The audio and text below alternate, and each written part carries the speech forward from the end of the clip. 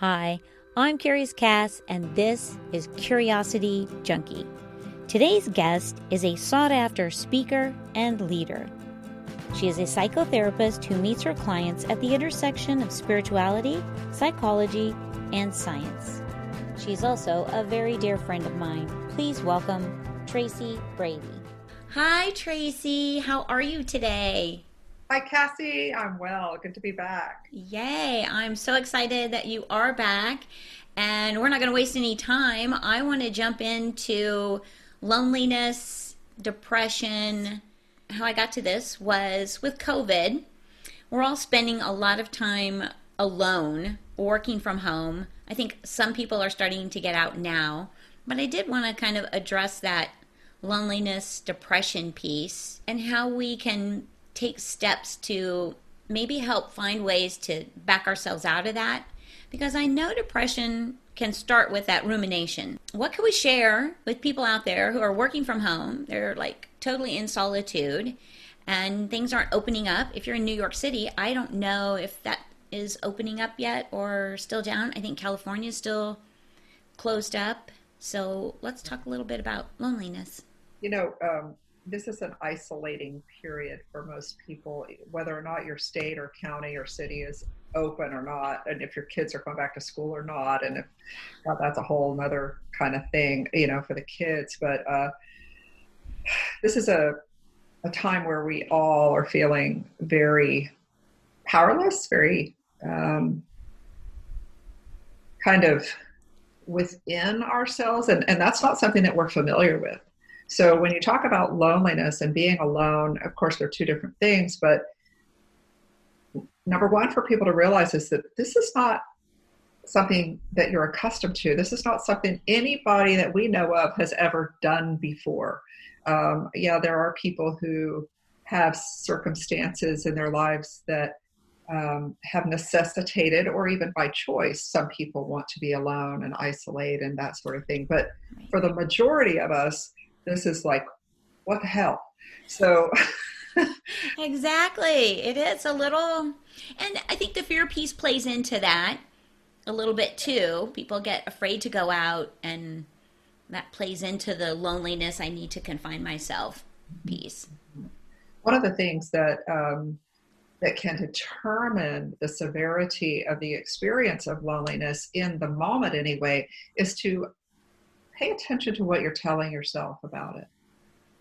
What does this mean to me? What does this mean about me? What sort of narrative do you find yourself saying to yourself about the loneliness? Mm-hmm. Does it, I am alone. There's nobody nobody cares about me, mm-hmm. or I'm not valuable, or I'm going to die. Well, if you take those thoughts and you kind of shine some light on them, and you ask yourself, is this really true? Does no one really care about me?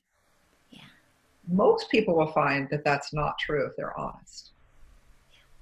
Yeah. So what are you telling yourself about the feelings? Right. Because that is adding can add a layer of either comfort or discomfort, and can increase the suffering or alleviate some of the suffering. And we do have choices in how we think, what our internal dialogue is. It doesn't mean that our habitual dialogue is not going to take precedence, because we've been saying these things to ourselves about certain things forever. And they're based on vows that we made, and they're based on the way we were talked to as children, and they're based on the ways that we watched others react and respond to loneliness or things out of their control. But we can fetch ourselves up sharply, as they say, if we need to, and we should, because now is not a time that anybody has ever experienced. And so one of the things, when you start something new, or you have a new project, or you're trying something new, is to give yourself some slack. Mm-hmm. You've never done this before. You're doing a great job. Anybody that's lived for these past 5 or 6 months or 4 months or 3 months or however long it's affected you, has gotten through it. Right. Take a look at that. You've come to this place. You haven't died. Mm-hmm. If you're listening to this, you're not dead. So, you haven't died. You haven't starved to death. You still have probably some roof over your head. You've got some clothes to wear. You've got somebody who would listen to you if you could call them. So if that's true, then chances are you're probably going to get through today that way too. Chances are tomorrow is probably going to be okay too. You'll probably get through it. So pay attention to what you tell yourself, I guess, is probably the biggest tip I can offer for that. Because what we tell ourselves about things is how we experience them. Right. Yes. I was just talking with a friend yesterday, and we were kind of talking about that. It's amazing how you manifest things into your life. And I think depression, loneliness, now I'm not saying it's all falls in that category. I'm not. There are some disconnects and some things that probably don't fall in this category under depression or loneliness. But I do think sometimes if you can change your thought, because what you're thinking is what is going to start happening in your life. You're already thinking about it. So if you're thinking about no one loves me, I'm all alone, no one cares, you're bringing that more and more into your life if you stay in that instead of trying to flip that to, I love myself, I love you, I care about you. Like you said, you're doing the best you can. These are tough times. I think of it as, and you've said this many times, and I love it, and once you start practicing, I do think I feel a change happen immediately in the way I'm talking to myself. It is talking to that inner child in a comforting way. So when I find myself getting down on myself or whatever, I tend to say, whoa, whoa, whoa. You hang on a second. I love you. You're really doing the best you can right now. You don't know what you're doing. This is new. Let's just take a minute and regroup. It works wonders. It's amazing how it shifts your mindset. So going back to the conversation I was having with my friend, that we manifest these things into our life and we don't even realize we do it because it's our thoughts bringing it to us. You're right. Two things you bring up, two very important points, and one is that yes, our thoughts do occur most of the time without our participation. Yeah. And so they come and they go, and they come and they go. So one of the best things we can do with that is when those thoughts come, and ruminating just means going over and over and over and having the same thoughts occur, and trying to, brain just tries every which way to figure that stuff out. But if you can detach yourself or distance yourself from that, because we are not our thoughts. That's not who we are. Right. And so when we're thinking about something, ask yourself, am I intentionally creating this thought, or is this just occurring? But either way, you're going to experience whatever that is. Either way. So if you allow those same thoughts to continue, just as they always have, based on all of the past, based on what you've told yourself about things, you're going to continue to experience the same thing. It'll be Groundhog Day over and over and over. They say history repeats itself, and some wise person said history doesn't repeat itself, but it does echo. Oh, I like that. So that's why we think it's a new person, a new job. I'll be okay if I do move to a new town or something. No, you will echo the same thing that you're bringing forth from your own history and past and thoughts. So the way to change that and the way to have a new experience is to intend things. And if you want to intend something different, if you want to intend to, for example, exercise, Right. then when those thoughts come that say it's painful or you're no good or you can't do it or it takes too long or, you know, all the things, those are the things that come to me. You know, Right. um, what I have to do is not only acknowledge that that's a part of who I am and it's served me well somehow in the past, and acknowledge that inner child thinking and the way, you know, that's great. But I also have to balance that with, you don't need that victim right now. You have to, if you really want to have some exercise, you have to do it even with that sort of thinking. That can't stop you, sort of thing. And so that is actually very empowering. When you tell yourself and you acknowledge that you do have these things that are going on and they are having a very strong pull on you. Yes, you're no good. Oh my God, it's awful. Oh my God, you know, just, oh my gosh, it just makes you want to, you know. Um, the reason I'm saying this because I've had it, I know, and I work with people with the same stuff. We're all very similar in that. But taking charge, kind of, and saying no, you know, that may be something that's true. You know, it may hurt, it may be useless, it may be awful, but I'm gonna do it anyway. I'm gonna go ahead and do it. And I can't let these thoughts stop me from being my best self. I just can't do that any longer. And in a way, it feels like a betrayal to yourself, because a lot of people will say, but aren't I supposed to honor my feelings? Well, of course you're supposed to honor your feelings, but are you going to honor feelings that are coming from BS? Right. Yeah, a BS thought.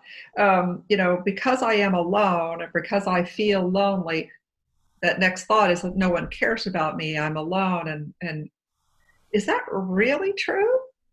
Well, I'm going to die anyway. And after I'm gone, they'll have to move on. So that means they don't care about me. What? Yeah.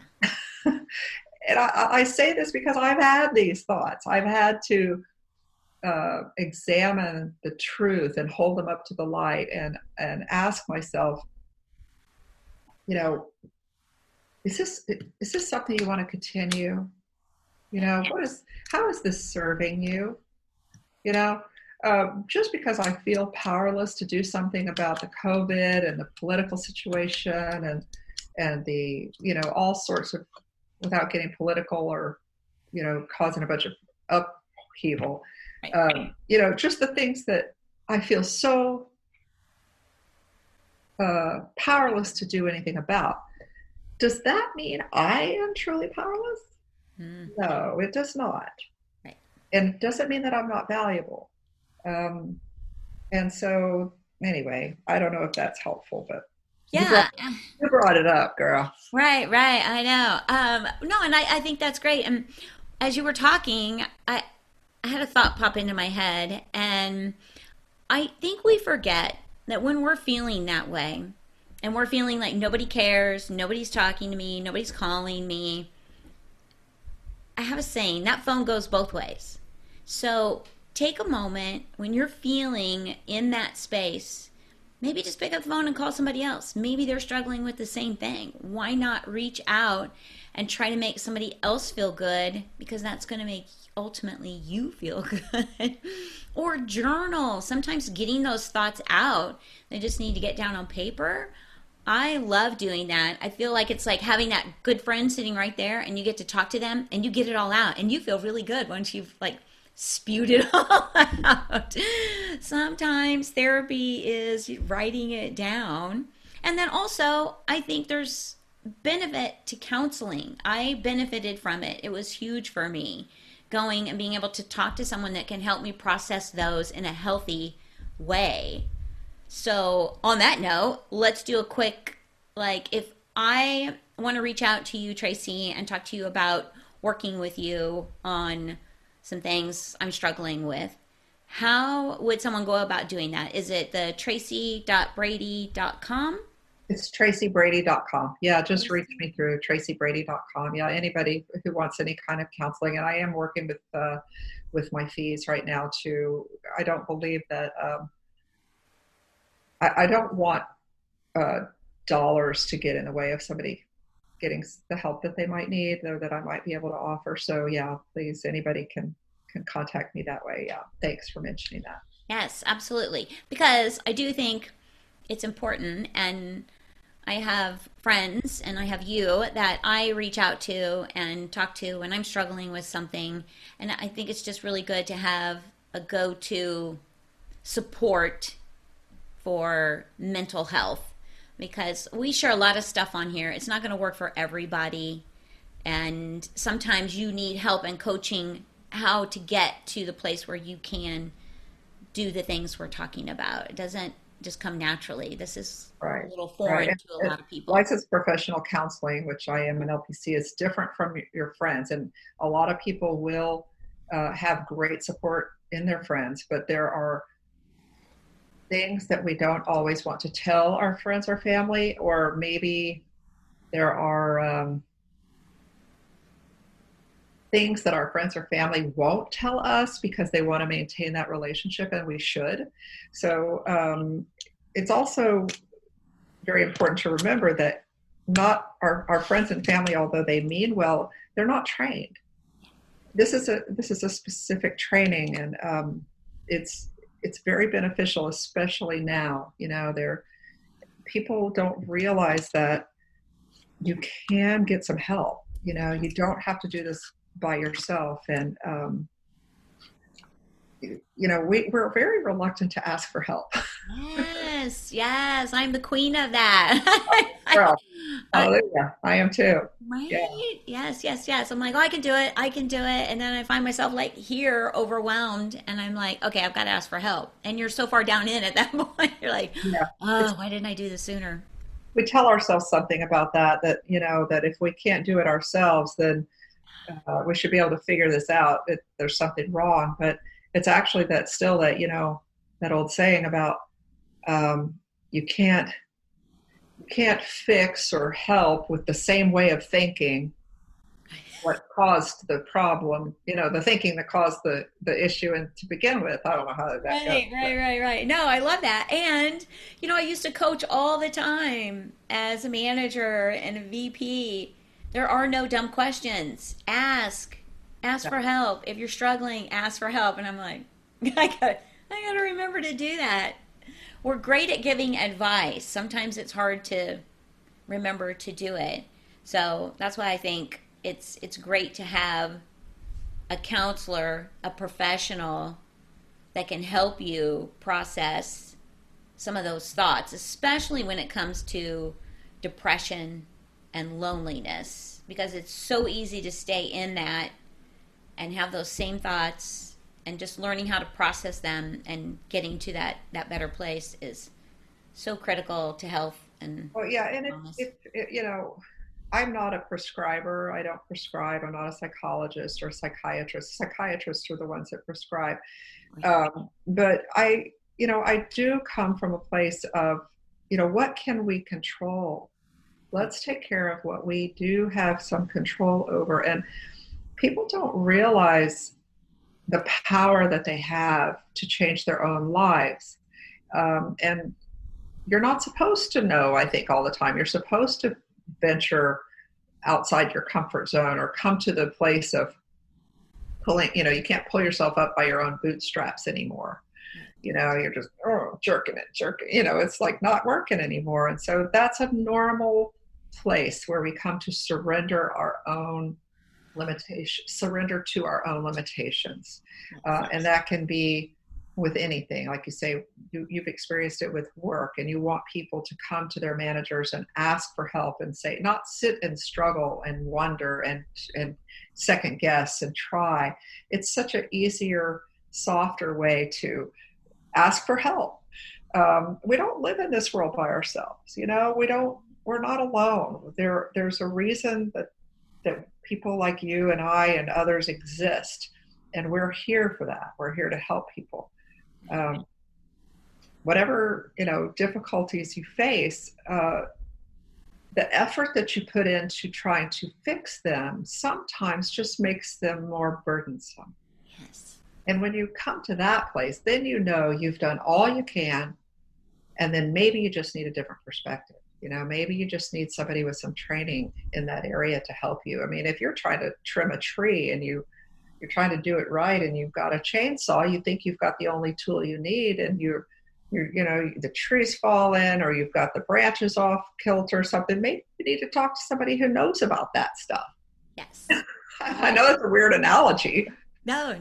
I love your analogy. So, so it's good visual. Like, yes, I get what you're saying. No, that is fantastic. I think it's a short one today. I just wanted to kind of touch on this so people don't feel alone and they know they have somebody to reach out to. And I wanted to make sure that people know they can reach out to you because you're on here a lot, and I know people are finding value in what you're sharing. And so I really want people to know that they can connect with you for help. And I'll run your information again in the description so that everybody has it. And thank you again for coming on. I love it. My pleasure. Good to see you, Kat. You too. All right, everybody. Thank you so much for joining us. And if you're struggling with loneliness or depression, don't hesitate to reach out to Tracy or someone local in your area. Don't have to suffer. And stay safe and stay curious. Thanks so much.